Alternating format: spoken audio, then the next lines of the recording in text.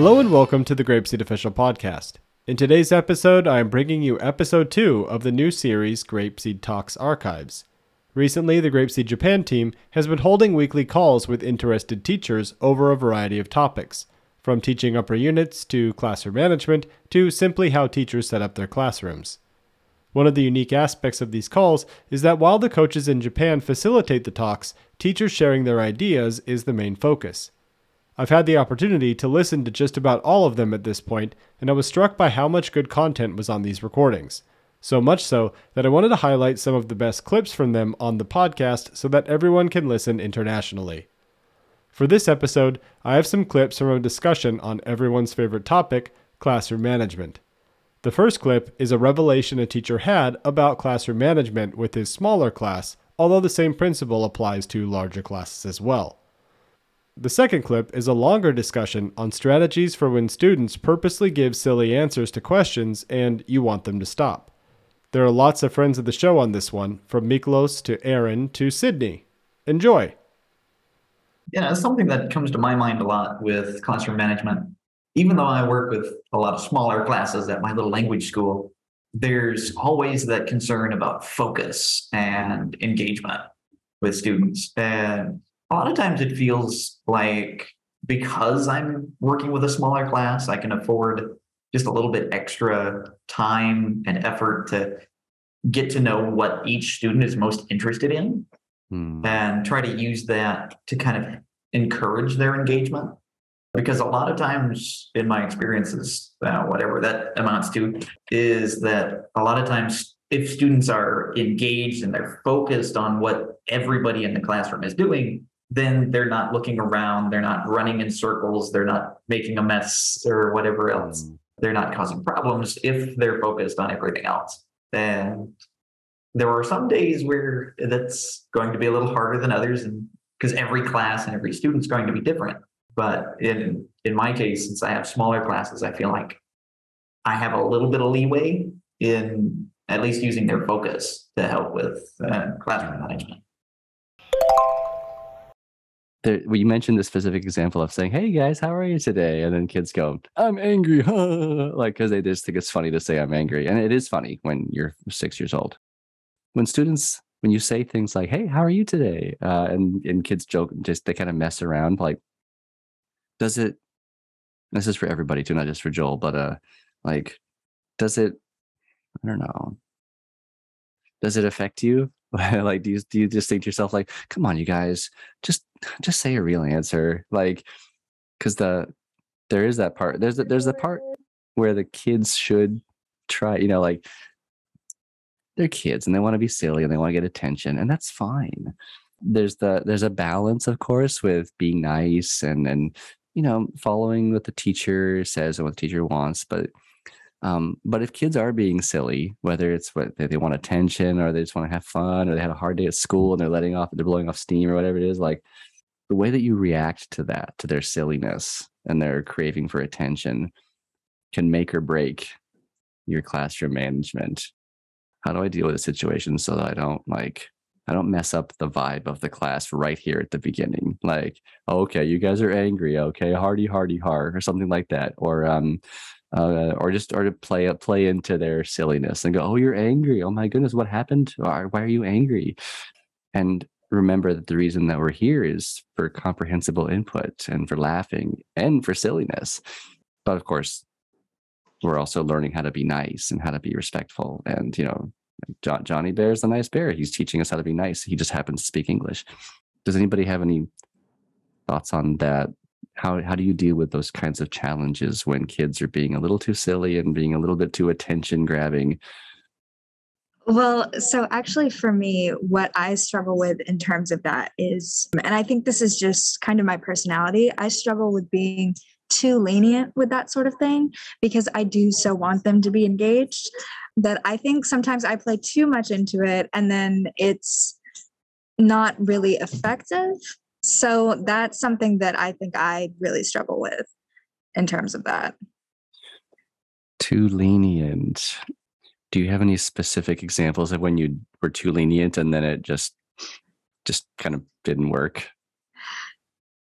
Well, for example, with the, I'm angry, that's all you're going to get at the end of the day when you play into it. So, Yeah. kind of diverting that for me is hard because I do want them to, get the attention that they want so that they will continue to try.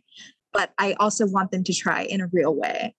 So That's, yeah, right. Like maybe I'm too lenient sometimes too, where I instantly regret it. Like I'm just like, oh man, if I was like if I exerted a little more strictness sometimes, then my students would respect my authority more and they wouldn't pull those kinds of hijinks.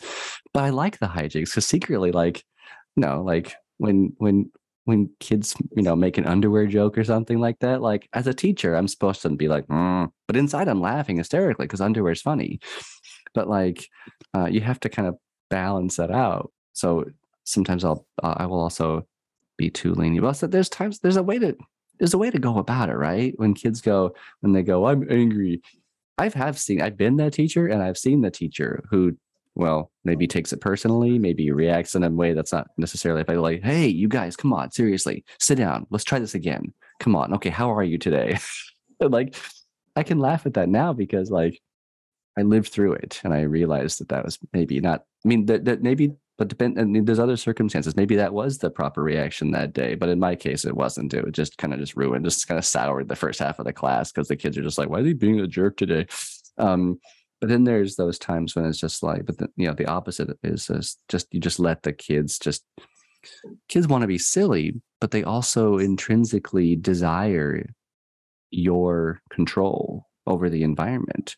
That's why if one kid's acting too crazy, there'll be another kid who feels their affective filter will go up because they're like, that kid's acting crazy and the teacher's not doing anything about it. And I don't like this. This is not good.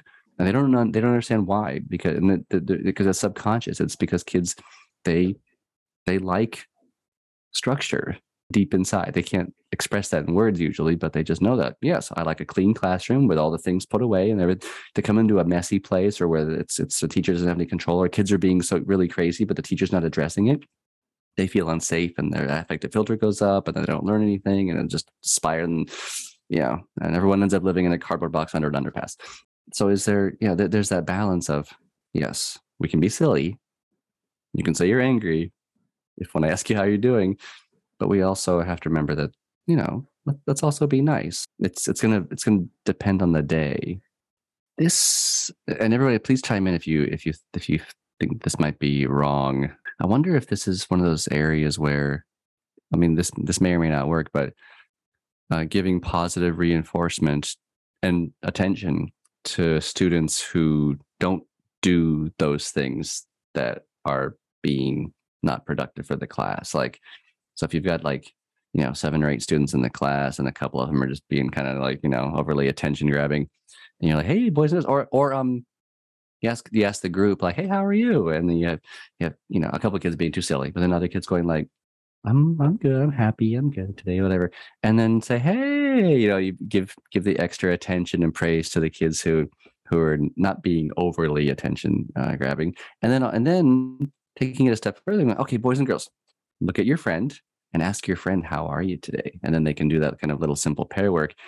And then, I mean, of course, depending on what unit they're in, of course, and where they're at in their learning, most kids, even from unit 1, can turn to their friend and say hello. I mean, it's even in the activity too. And but with how are you specifically, you can say, oh, now turn to a different friend, another friend, and ask how are you, and kind of see how sometimes when there is no attention to be grabbed because you're not doing it for the whole class, then they feel less inclined to do that because there's no satisfaction in it. Does anybody have any agreements or disagreements with that? Yeah, I totally agree that those silly responses. Mm. I think in the past I was too lenient as well.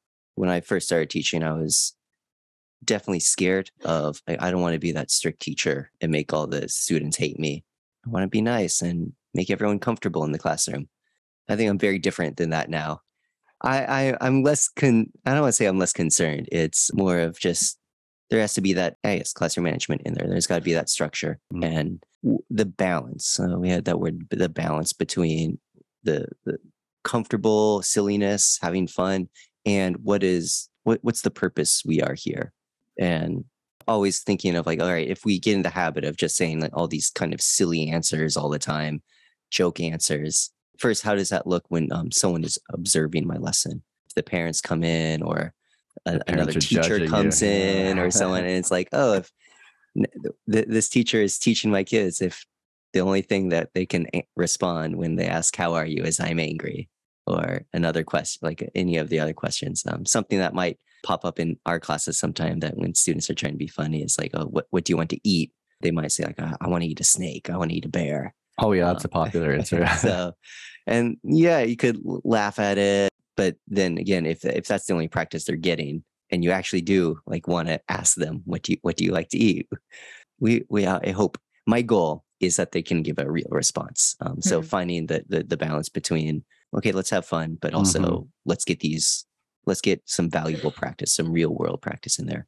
And yeah, kind of going on like the positive reinforcement. When those silly responses come up, I won't necessarily get mad at it, but I'll kind of just ignore it. I might say like, oh, okay, well, does someone else have a better answer?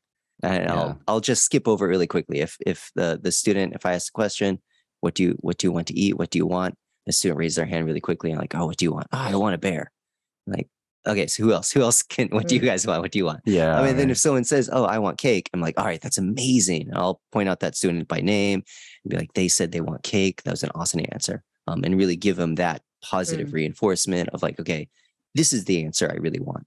And just show the class of like, okay, that I'm not really looking for these silly answers. I won't get mad at you, but I'm really looking for, let's use some of these, like the other ones. I already gave you the vocabulary cards of chips and milk and juice.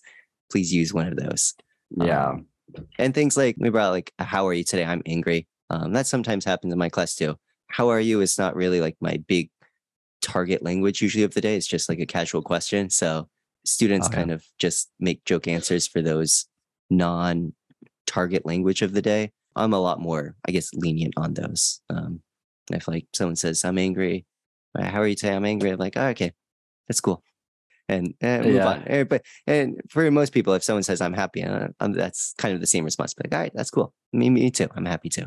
Something because maybe, again, it's not really target language. But if it is kind of like a target language, I'm doing, how are you? And I see the pattern of people saying, oh, I'm angry. That's hilarious. And the next person I ask is, I'm angry too. And I see that happening a lot. I might tell the class, all right, no one else can say I'm angry.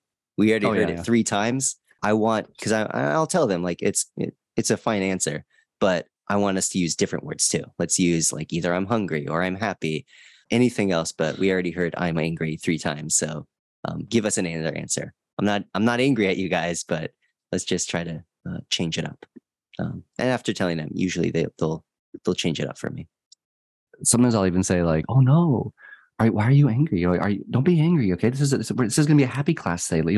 Let's be happy today. And kids are just like, they kind of diffuses them, because then they realize like, oh, you don't think I'm joking. I'm actually trying to be silly and get attention. That's a joke. Like, you don't need to take me seriously. And it just makes them go like, whoa.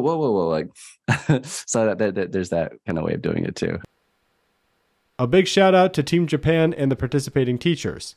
If you have any comments or questions, send them in to mailcarrier@grapeseed.com. As always, thank you for listening and good luck in the classroom.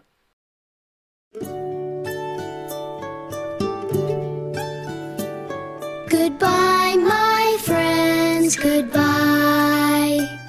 I'm sad to say goodbye.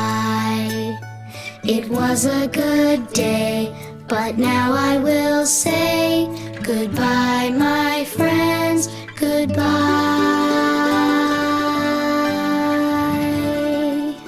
Goodbye, everyone.